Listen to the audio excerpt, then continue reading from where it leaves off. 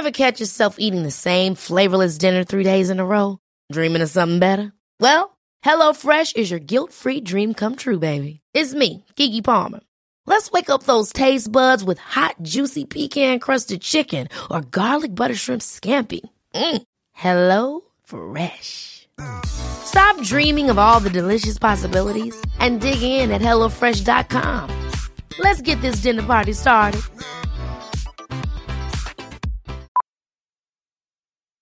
Millions of people have lost weight with personalized plans from Noom. Like Evan, who can't stand salads and still lost 50 pounds. Salads generally for most people are the easy button, right? For me, that wasn't an option. I never really was a salad guy. That's just not who I am. But Noom worked for me. Get your personalized plan today at Noom.com. Real Noom user compensated to provide their story. In 4 weeks, the typical Noom user can expect to lose 1 to 2 pounds per week. Individual results may vary. A word of warning, this podcast contains discussions that some listeners may find distressing or triggering. Please use your discretion.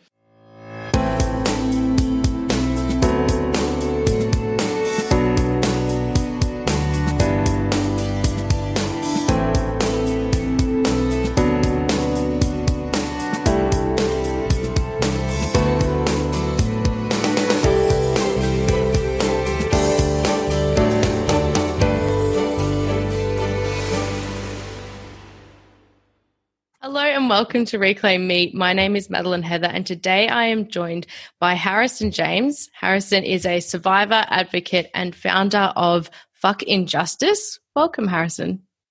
Hello, how are you today? I am so happy to have you on. We connected a little while back on Instagram and you have been telling your story and making waves and doing wonderful things for survivors in the community. Do you mind telling us a little bit, other than that, about yourself and what you do? Finally feel free. Like I've come out of this sort of, the way I explain it to people, it's like weather, like it was a stormy time and now the storm's gone and the sunshine's just breaking through and that's how I'm feeling overall right now. So it's a great feeling. And it's great to have opportunities to make people feel empowered. And it's great to have opportunities to get creative because I'm a very creative person and I like to take that to its greatest potential. And, it's a ton of fun. So I'm just having fun with it because I think that's part of the method to destigmatizing everything. Just keep it fun. Yeah, absolutely. And you've got your hat on at the moment. It's all colourful. It says Fuck Injustice. I like the way that you're bringing your creative self to your brand, which hasn't dropped yet, but will be soon. Do you mind telling us a bit about what that's about? Yeah, it's just, well, first and foremost, it's about promoting an end to violence against children, which is super important. And but also Fuck Injustice. It's for anybody that has any injustice committed against them and they're not happy about it. I mean, there's nothing worse than feeling lost or done wrong by. So just telling that to get fucked is like a really liberating thing. So, yeah, when it first comes out, within the first week, there'll be a portion of the proceeds that get donated to the Polished Man charity, which advocates an end to child abuse. And yeah, that's like a really cool thing that I get to do. And outside of your advocacy as well, though, you have just kind of ended your job and started doing this kind of more full-time. You're living in Sydney, is that right, in Australia? Yeah, Sydney, that's right. Right near the beach, so I'm very lucky and very grateful. I'm very, very beachy, love to go on my long walks and stuff like that. So, yeah, that's like totally me. And, yeah, super cruisy, fun. Love to go out, mates, and I think, like I said, it's like I've gone through that phase of my life where it's like the dark and stormy. I want to set aside for the sun and fun times, metaphorically. Yeah. I love that so much, and you live in such a good area. I went up there in April last year on my own for my birthday, and every day I reckon I went from at least Bondi to Clovelly, like every day. Yeah, wow. Such a long walk, but it's like there's nothing better. And I think it's just such a beautiful area to – I used to get up in the morning and watch the sunrise on the rocks and just sit there and like listen to the waves crashing. I don't know what it is about that kind of area. For me, it's something I'll never forget. Those moments, they meant a lot to me. It's super euphoric, and I know for a fact this is going to sound really cringe and spiritual, but it is what it is. But I get most of my inspiration for everything I do from sunsets. So I go for a walk every evening, and that you can't tell where the earth begins and the heavens type of thing. So it's like just this like beautiful, it's like looking at an oil painting, and I'm just like so mesmerized by it. And that's where a lot of my inspiration actually comes for anything I do. So yeah, that's probably like the artist in me coming up, but yeah.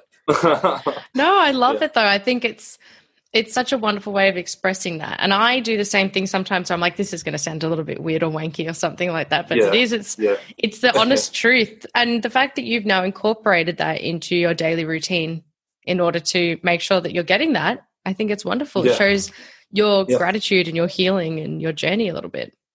Yeah. Totally, I agree 100%. I think also I've made a conscious decision to do that, which helps with healing for anyone that's gone through anything. So to make a informed decision and make it a routine thing like that really does help. Well, for me at least. I mean, everyone's different, but we did connect because we do have something in common, sadly, and that is that abuse in our history. Do you mind telling us a little bit about what that looked like for you? Yeah, so I was a young teenage boy. Well, actually, I should rewind back a little bit because it's sort of there's a bigger picture to it all. So my parents split when I was around 10, and I didn't see my father for a long time, for a few years to be exact. But when I was 13, I was just starting high school, getting into all that, and it's hard for any teenager. And I needed a sort of male figure, like a father figure.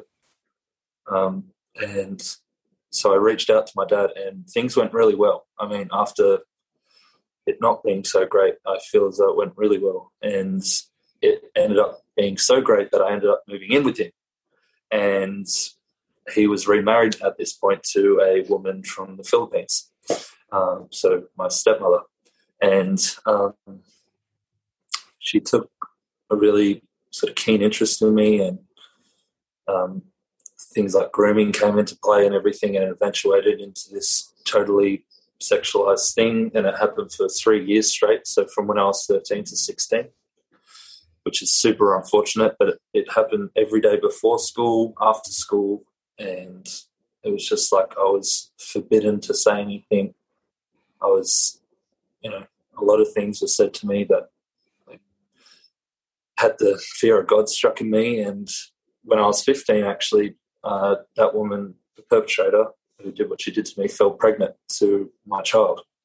And I had to pretend that little girl was my sister for a long time. And that was until the sexual molestation stopped when I was 16, thank God. But the abuse didn't end there because the fear-mongering continued. And the sort of emotional abuse continued for another 4 years until that woman decided to flee the country with my daughter. And since then, I haven't seen my child. But when that woman left the country, I was falsely accused of rape. And it was just this whole shitstorm. And then when I was 20, I was obviously mourning the loss of my little girl and everything that happened. I didn't know.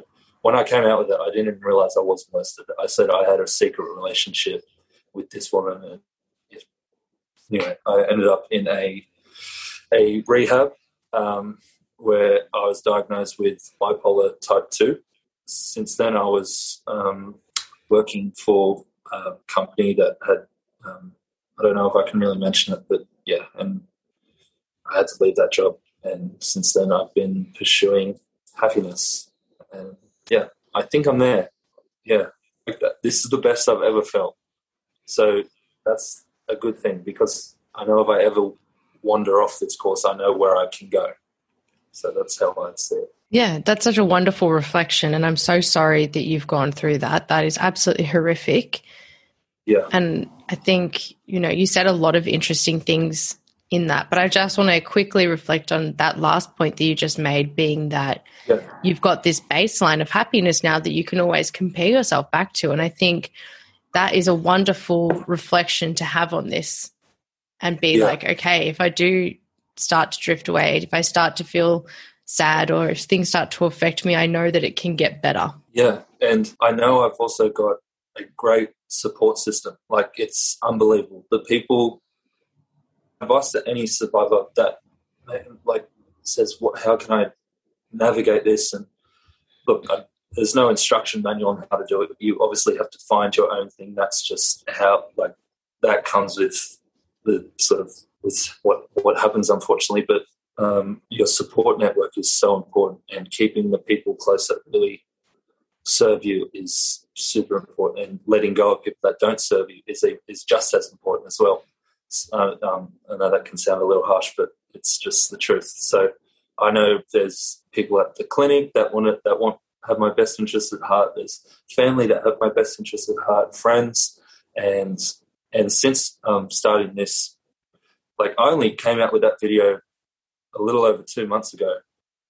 That I'm referring to my Instagram video where I came out publicly with my story. But since then, I've met so many survivors and like people like you and all this great networking, and I finally feel like I'm part of the community. Like, even though we have this horrible commonality between us, there's this, like, you just speak to a survivor, there's this instant connection. It's hard to explain, but it's really special.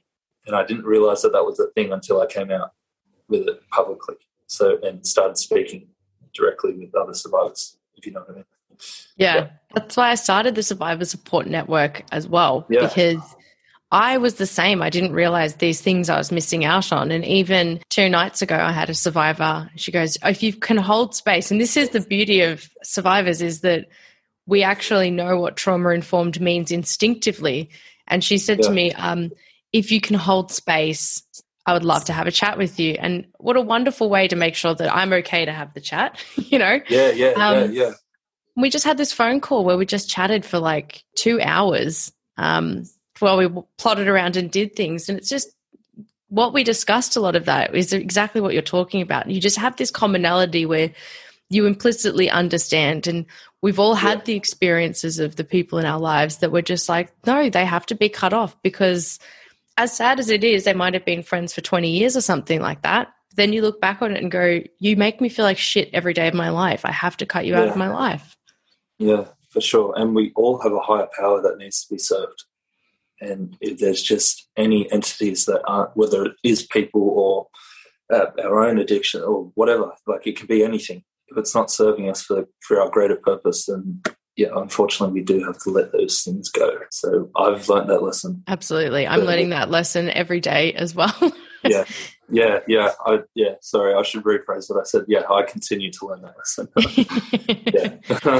But if you don't mind, like, do you mind me going back and asking some questions about your story? Sure. One of the things you said earlier on in the beginning, you said things like grooming started to happen. And I know we've had a few people on the podcast that have spoken about what their grooming looked like. And on most occasions that was by men to younger boys. Or by men or fathers to very young girls. You were a little bit older, and obviously this female in your life, the perpetrator in your life was a female, and you were a little bit, I guess, older than anyone else. What did grooming in that situation look like for you? Well, there's no secret that being a 13, 14, 15-year-old, even 16-year-old boy, you're going through all these changes. They're very hormonal, a lot of testosterone that's pumping through you and everything. And when a woman, an older woman especially, you feel like the king of the world, because there's these societal norms that make you feel like, I should be lucky that this has happened to me. I felt as though I feel that I should be lucky for what happened to me for a long time. And that's what I'm here to deconstruct. And that's a myth. Like, we can't adhere to that anymore because it's wrong. And but grooming for me looked like there's a lot of commonality in grooming. It usually starts off, for me, it started off as making me feel like I'm the most special person in the world. You're the only one for me. You're all I care about. You make my life better. And then it goes from gradual touching. I remember one of the first times it happened, we were in a movie theatre and it was hand-holding and touches on the knee. And then it eventuates to cuddling in bed and kissing and then intercourse. And, you know, it's a gradual thing, but it's very calculated across all perpetrators. That it's a calculated thing. And there's also a stigma that men are more likely to be perpetrators than females. That's totally true. But there's more female perpetrators out there than you think. They're more common than people really do think. And female perpetrators may be less common than male sex offenders, but that doesn't mean that their crimes are any less devastating to the victims who suffer at their hands. Yeah. 100%. And what you've described there is something, obviously, as you just said, that we see in most forms of grooming. So you've got this gradual pushing of boundaries and this compliance testing. Like, is he going to comply with me? How much further can I push this boundary? And it's also, I'm sure, this reiteration of consequences or something for you. If you tell this or something, like, it's not just this positive grooming and compliance testing for you. It's also, will you tell, what do I need to do to make sure that you don't tell, things like that. Yeah. Did that happen too? Yeah. So I described it initially as fear-mongering. Like, it was total fear. Grooming also for me was, this woman was my stepmother. Like, she was meant to be, I was in her care. So she had everyone in my family fooled, thinking that she was taking care of me. So my mother was disarmed, my grandmother was disarmed, even my dad was disarmed. He was living in a house, he was disarmed. He thought that I was in this woman's care. And that's part of the groom. You're not only grooming the victim, you're grooming a whole sort of thing, because it's for them to protect themselves in the long run. So they can get away with their abhorrent actions. Yeah. And I guess one thing I do want to make really clear as well is that a victim is a victim regardless, and a perpetrator is a perpetrator regardless. And I think in terms of the media reporting and the way that we address male offenders is getting better. The way that we address female victims is not getting as much better, but we are addressing the problem and we're making strides in some ways. But there has been such little progress when we're talking about female offenders or women who offend, especially women like teachers or caregivers who offend against young teenage adolescent boys. That is so disgustingly reported on. It's never called what it should be. It's never female teacher sexually abuses child or anything like that. It's sex romp gone wrong or something, where it's just, it is trivialized. And for those victims like yourself, I've spoken to another victim before where he has also gone through this, and he can't come onto the podcast and talk about it yet because his voice is so sick and tired of being, I guess, cast aside and made fun of and told that he should have enjoyed his abuse. Yeah, for sure. I mean, media in general, but even entertainment. Like, there's that Adam, I don't need to get on a high hope, there's that Adam Sandler film, That's My Boy. That whole movie is about a kid in school that sleeps with his teacher and he becomes famous. And, like, it's just, I remember seeing that at 14, or whenever it came out, 13, 14, whenever it came out. Like, that made it subconsciously had an effect on me. When my perpetrator would tell me things like, you're the man in this relationship, so you need to protect me. So it's like that constant feeding of sort of toxic masculinity, and I should be lucky for what is happening to me, or what did happen to me. So, yeah. And there is that, like, fear, I guess, amongst men that no matter, was that a veiled threat, I guess, throughout the abuse before it got to the false accusation? It wasn't specifically like, it was never threatened against me. It was really came out of the blue. I mean, it was a distraction tool. She wanted to flee the country to to flee the country with my daughter to go back to her home country of the Philippines. And in order to get my dad's focus off her leaving, she threw me under the bus so his focus would divert to me, and then she could leave. And yeah, it was like a master plan. It was very calculated, very sinister. And just, I mean, when I didn't come out with it until I was falsely accused. I came out with the truth. I disclosed it to my mother. And she said, is anything going on here? Or has anything happened? And I said, well, yeah, I was in a relationship with this one. I didn't even know, like I said before, didn't even know what molestation was, or had no concept of it. Because, yeah, I was that, I want to use the word controlled, but it's not the word I want to use, but it's probably the best thing I have right now. Controlled, yeah, I was that controlled. It's like I was under a spell type of thing. And also I had a daughter in all this. I just wanted to be the dad that my dad never was for me. So I didn't want to be the reason that she was taken away from her mother. My intentions were pure. It was to protect my child, my child, yeah. But she had both me and my dad fooled. She told me that it was my daughter, told Dad it was his daughter. So it was just this whole sort of scheme. Yeah.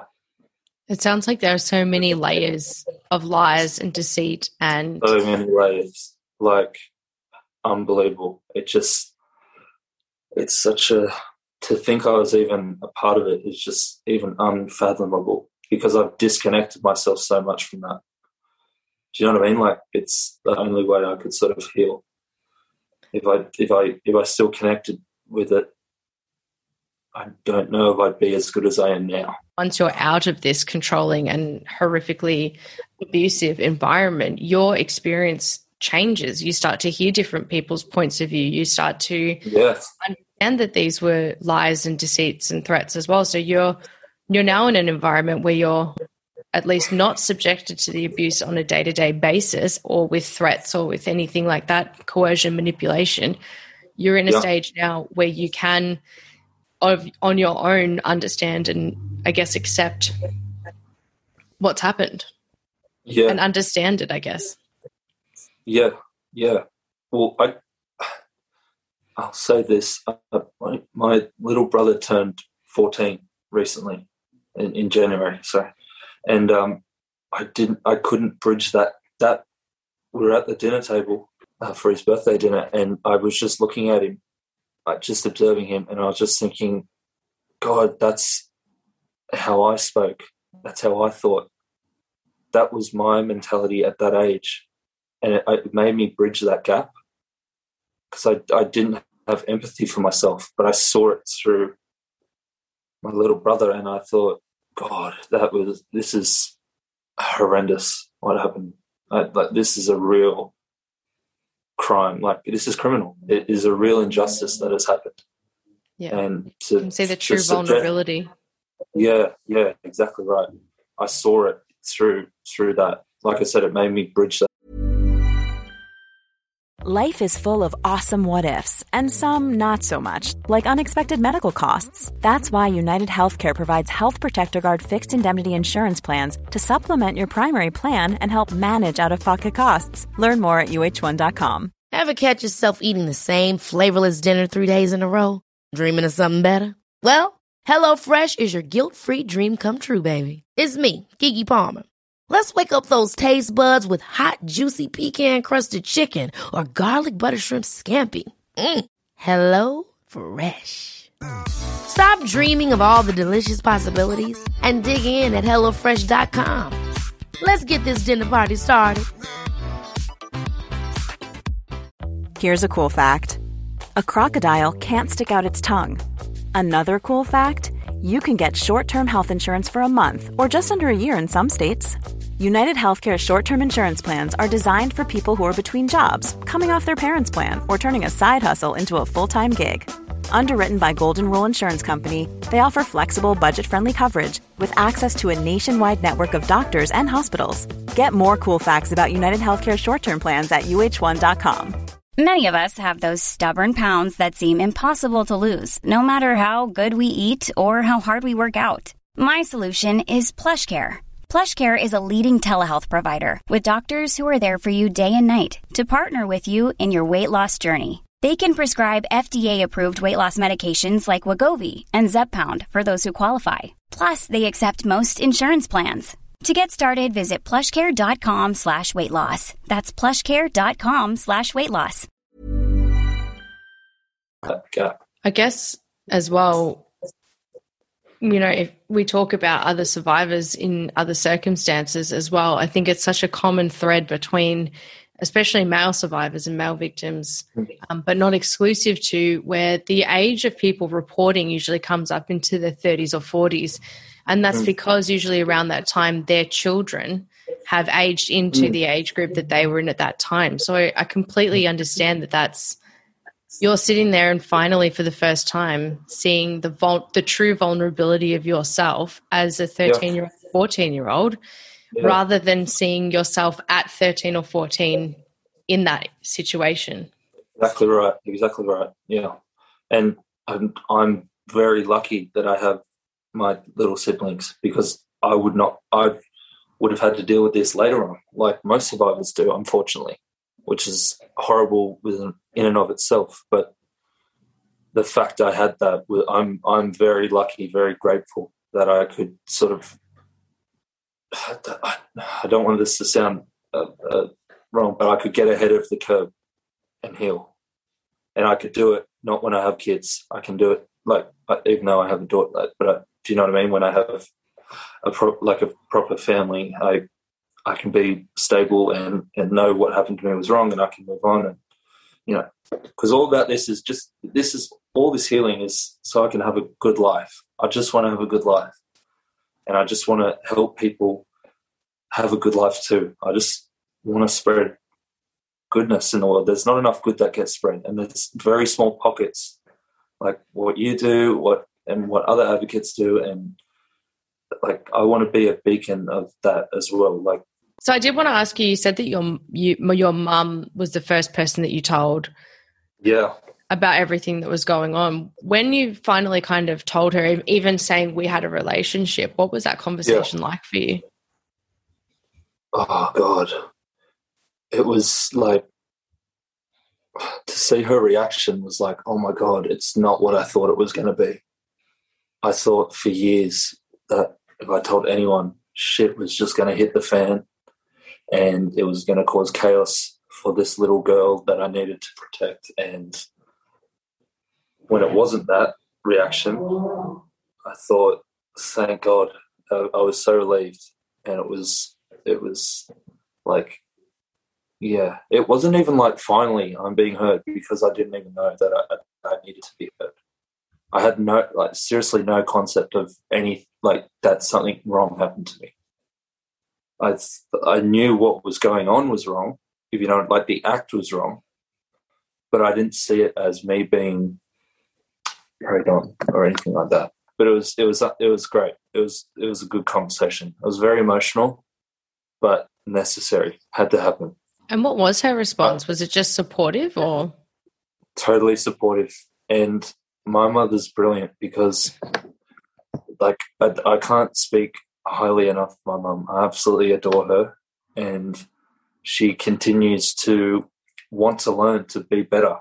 How can I support you in a better way? But every single day, it's actually quite astounding, and amazing. She constantly wants to better herself for the betterment of supporting me, which is a great, I'm very grateful for that woman. She's, I love her. Yeah. I love hearing that. That's so soul warming. Yeah, it is. I mean, it warms my soul that I have such a fucking awesome mother. Yeah. But it is. And I think as well, it just goes to show you, on the other side of that, you don't have to know everything, but as somebody who is supporting a survivor in any capacity in their lives, you can just do your best, and you can ask them, how can I support you? Every single person is different. So knowing that what you would need would be different from what I need, and vice versa, knowing that you can just ask someone and say, how can I support you? And what a wonderful thing to be asked. Yeah, it's the best. It's like music to my ears whenever you hear that. Like, or before at least. Now it's like I don't need to hear that. Do you know what I mean? Like it's just like there's a fear around conversation as well, which sucks. Like it's going to enrich or it's going to be beneficial if the conversation's there more than anything. So don't be. Yeah, we really need to get away from this being a fear-orientated conversation, I feel. Yeah. Yeah. Because if someone's not ready to speak about it, they'll just say, look, I don't really want to talk about that right now. And it's like, no, I'm done. It's like, okay, cool. Let's get another round and keep going. Keep it moving. Yeah. Absolutely. And you and I had that discussion the last time that we spoke, which was about making this conversation something that you can have around the dinner table and how important that is when it comes to supporting people. It shouldn't just be this sit down, very big, huge thing to talk about that people have to really, and obviously for different people it means different things, but the more and more you can push this to being a conversation that you can have at dinner, around the family table, around with friends or something like that, where it's not seen as being a disgraceful thing to speak about or offensive in any way, then imagine how many people feel more comfortable about speaking out about it. Exactly. And that's sort of why I pursue the thing like the clothing and like the children's books I do, because we have to but just make it a normal thing. Like people wear a hat in protest of things all the time. Like it's just a normal thing we do, or a cool shirt, but it has a meaning to it. Like most clothing companies have meanings to it. So making that a normal thing, like that's the way I see it, I guess. And I don't know. Yeah, but I remember actually telling you about the dinner table thing. That was because I had like a very specific vision of people talking about my story and it being around a dinner table and parents saying, look, you're safe coming to me. Because as great as my mother was, and not particularly my father, but I just didn't feel as though I had a safe space to run to. And that's no credit to them. They simply didn't know. That's no discredit to them. They just simply didn't know. So everyone needs to feel like they have a safe space to speak what they want to say. Sorry. And following on from you telling your mum, what kind of happened after that? So was that following the accusation that was made against you? Yeah. So so the accusation was sent in an email, and that email was then forwarded to me, and it was forwarded to my mum, and it was like this big ordeal. I remember I was living by myself at the time. I was in this apartment, and I was super close to. I'll just say I just was in fear of being alone, and I just couldn't be alone. So I ended up moving back in with my mother and my family, because I needed some sort of support system around me. Like it was just not going to work if I continued to be alone. I remember with my mum, the first few days we just didn't know what to do with it, because I put myself in her shoes. It would have been such a heartbreaking thing to hear, and you had no idea. Like I know how I would have felt, but she was so shocked and felt guilty, like she did something wrong, and she didn't do anything wrong. But it took a few days initially for us to figure out what we wanted to do. But since then, it's been unwavering support, and it grows every day. Like I was saying before, she's constantly learning and constantly wanting to learn to be better. And what was the plan of action, I guess, that you took? Did you take it to the police? Did you tell your dad and the rest of your family? Well, not initially, because I feared. Well, we went to my dad with it, because obviously he had to know. My mum went to my dad with it. I was in fear of what was going to happen. But I didn't want to go down that road, because I feared if it blew up into this big, I still fear if it blows up into this big sort of court case and stuff, then the little girl's at risk, and it's just a shit show. I don't want to create another generation of trauma. That would be super selfish. You know, I have to put my own ego aside and whatever thing I want and just be content with what's happened. But, you know, there's a lot of collateral damage that can happen if things escalated to a certain point, if you know what I mean. Yeah. And it's a difficult thing to think, like, you know, even if it's, you know, for you to say it would be selfish in a way, but at the same time, you deserve to have your day and you deserve to have the impact that this has had on you and your life to be heard and to be acknowledged. Well, the way I see it, I don't want to say I've had my day, because I think now I'll call it a moment. I've had my moment, because what happened to me has given me, as twisted as it sounds, but it's given me the thing that I want. It's given me something that I want to pursue, something that I want to help people with, and it's led me to opportunities of both creatively and in regard to networking that I wouldn't have got if it didn't sort of happen to me. I genuinely think I was meant to go through this, as crazy as that sounds, because no one deserves to go through this. But I genuinely feel, in a spiritual sort of sense, I was meant to go through this so I could achieve greater things for other people. Yeah. Like it's given you a purpose. Yeah. It's not like a thing that, you know, I'm happy that happened to me. Like, it's disgusting and abhorrent. Don't get the rainbow without the rain, I guess. Well, I think that's a really good way of saying it. Like, it's an interesting way to look at it, yeah. Yeah, and it was an absolute storm. So I'm hoping for multiple rainbows right now. Yeah. Well, you have, and it's a reflection on your own, you know, if we go down that analogy, on your own sunshine that you've added to, you know, the storm, because you've done everything yourself to get yourself here. You've worked so hard. You're the one that's reached out to network people. You know, you're asking to meet other people. You're doing everything that you can to possibly get your story out and get your voice out and word out. And I think one of the things that is so important about that more than anything isn't just your story and it being a female offender, but for you being a male survivor and being a young male survivor.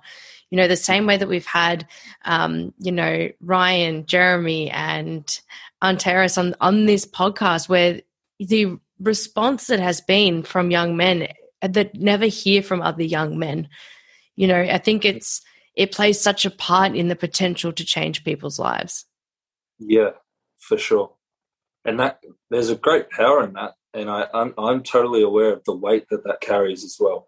I'm not oblivious to that. I'll just say we're going to do good things. So you did mention that your mum told your dad, and that kind of happened without you there.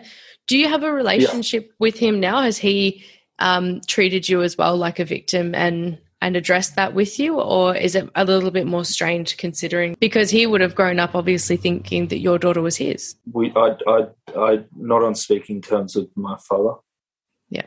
I didn't mention in the video, but I'll and I mentioned it to a few people, but I feel as though there were multiple opportunities for me to be saved. I can say that much. I don't want to say too much because I don't want to get in trouble, but there were multiple opportunities that I could have been saved.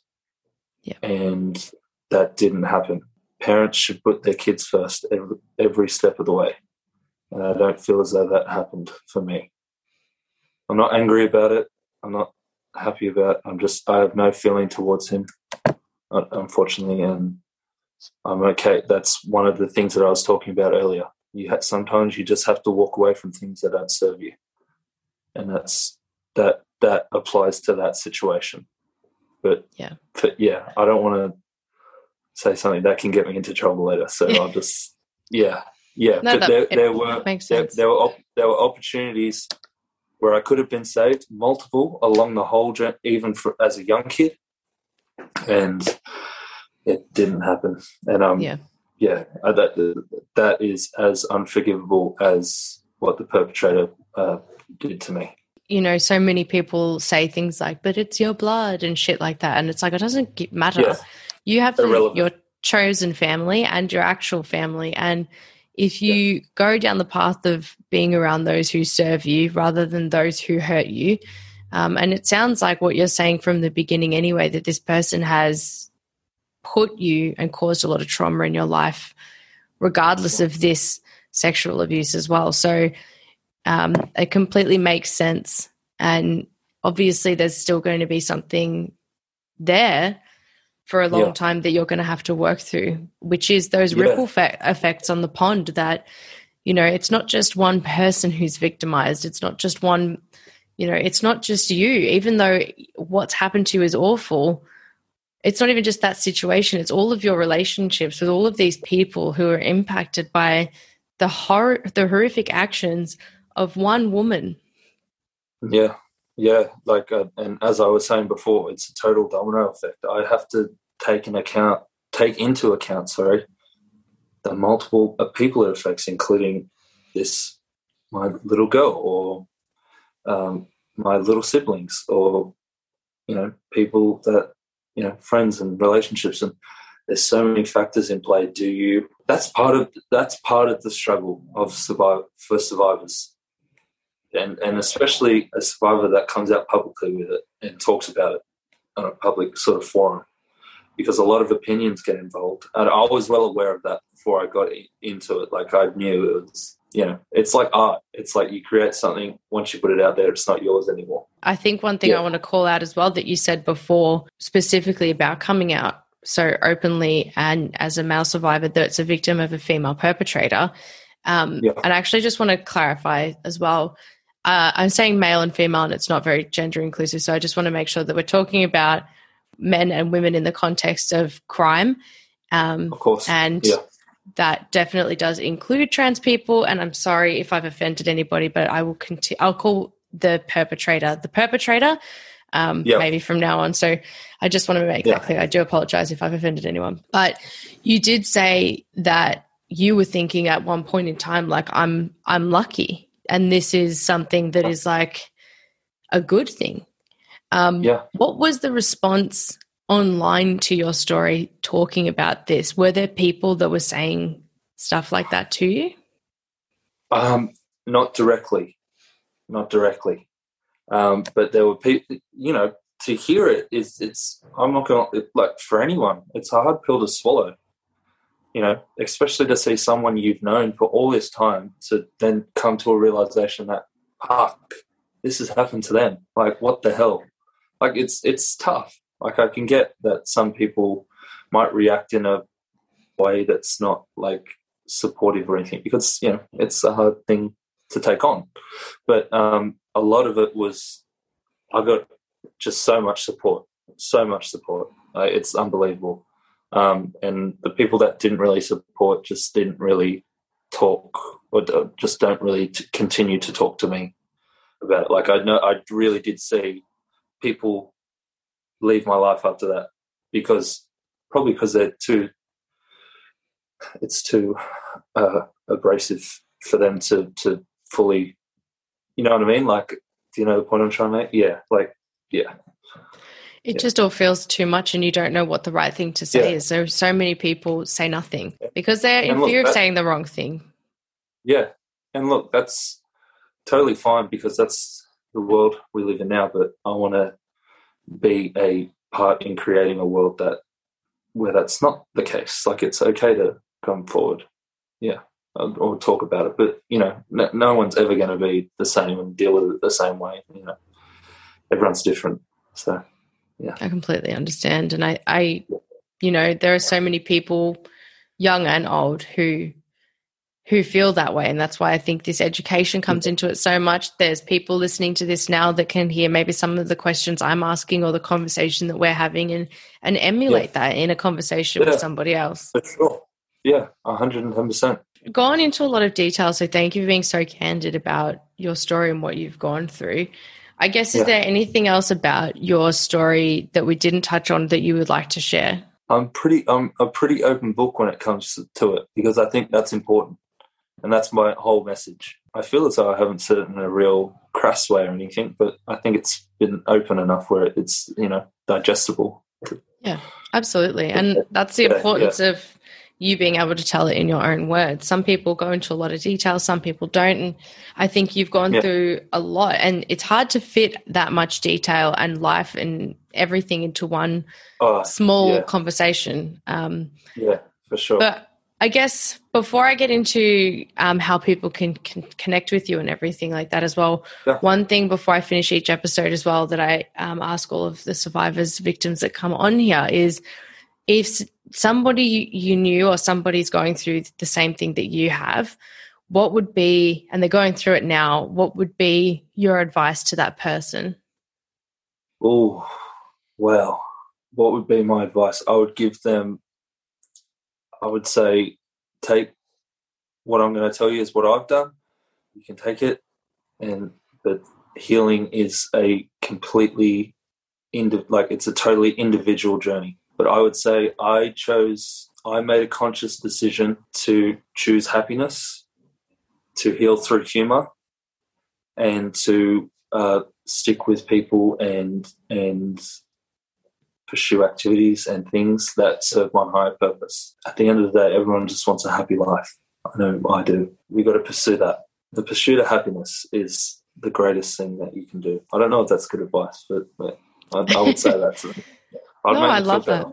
Yeah. Yeah. I think that's it. It's, my response and reaction won't be the same as yours, but by knowing that, I think that's a really great way to put it. If somebody wants to get in contact with you, if they want to touch base with you, if they want to support you in any way, what can they do and how can they do that? So I have my Instagram account. It's Harry James, HARRI, because my mother wanted me to be different. And I have a website coming out. Well, by the time this comes out, you'll be able to access my website, which is harrisonjames.org. And on that website, there's you can purchase the clothes. You can find links to all different services of support and everything. So it's really great vessel for people to go to, and it's cool. That's the go-to place. You'll see everything there. Love it. And we will link that in the show notes for this episode as well. And I really hope we can get you back on for another chat sometime. I reckon we need to link in with some of the other male survivors and get a really good chat going as well. I would absolutely love that. That would be brilliant. And I think we need to do a fucking Justice Reclaim Me clothing collaboration at some point. That would be really cool. How good would that be? We've both got the rainbow in our, because I'm doing a bit of designs at the moment. We're both, I'm looking to merch too. We're trying to get this stuff going, and I love it. Harry popped on. I don't want to spoil anything, but that would be really cool. No. Harry just jumped on in his hat. He's like, as I said before, it says fucking justice, but it's in rainbow.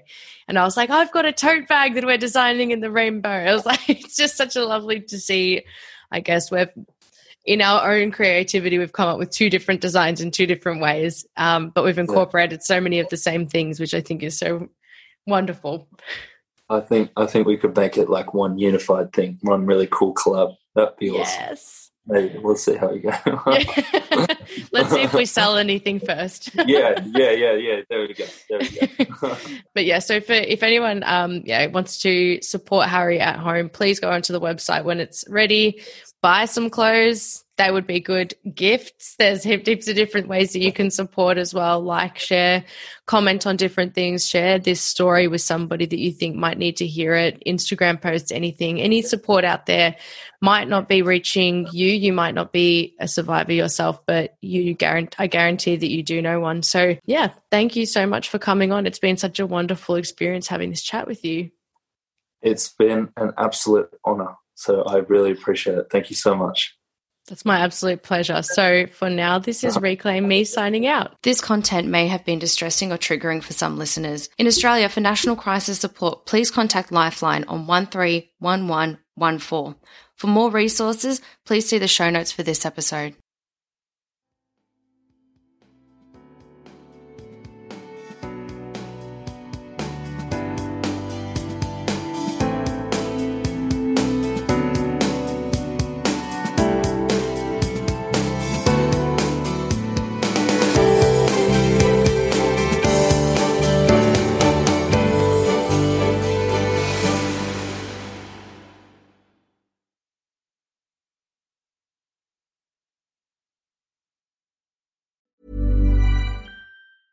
Hi, I'm Daniel, founder of Pretty Litter. Did you know cats tend to hide symptoms of sickness and pain? I learned this the hard way after losing my cat, Gingy. So I created Pretty Litter, a health monitoring litter that helps detect early signs of illness by changing colors, saving you money and potentially your cat's life. Pretty Litter is veterinarian developed, and it's the easiest way to keep tabs on your fur baby's health right at home. Go to prettylitter.com and use code ACAST for 20% off your first order and a free cat toy. Terms and conditions apply. See site for details. Hold up. What was that? Boring. No flavor. That was as bad as those leftovers you ate all week. Keke Palmer here, and it's time to say hello to something fresh and guilt-free. Hello Fresh. Jazz up dinner with pecan-crusted chicken or garlic butter shrimp scampi. Now that's music to my mouth. Hello Fresh. Let's get this dinner party started. Discover all the delicious possibilities at HelloFresh.com. Even when we're on a budget, we still deserve nice things. Quince is a place to scoop up stunning high-end goods for 50 to 80% less than similar brands. They have buttery soft cashmere sweaters starting at $50, luxurious Italian leather bags, and so much more. Plus, Quince only works with factories that use safe, ethical, and responsible manufacturing. Get the high-end goods you'll love without the high price tag with Quince. Go to quince.com/style for free shipping and 365-day returns.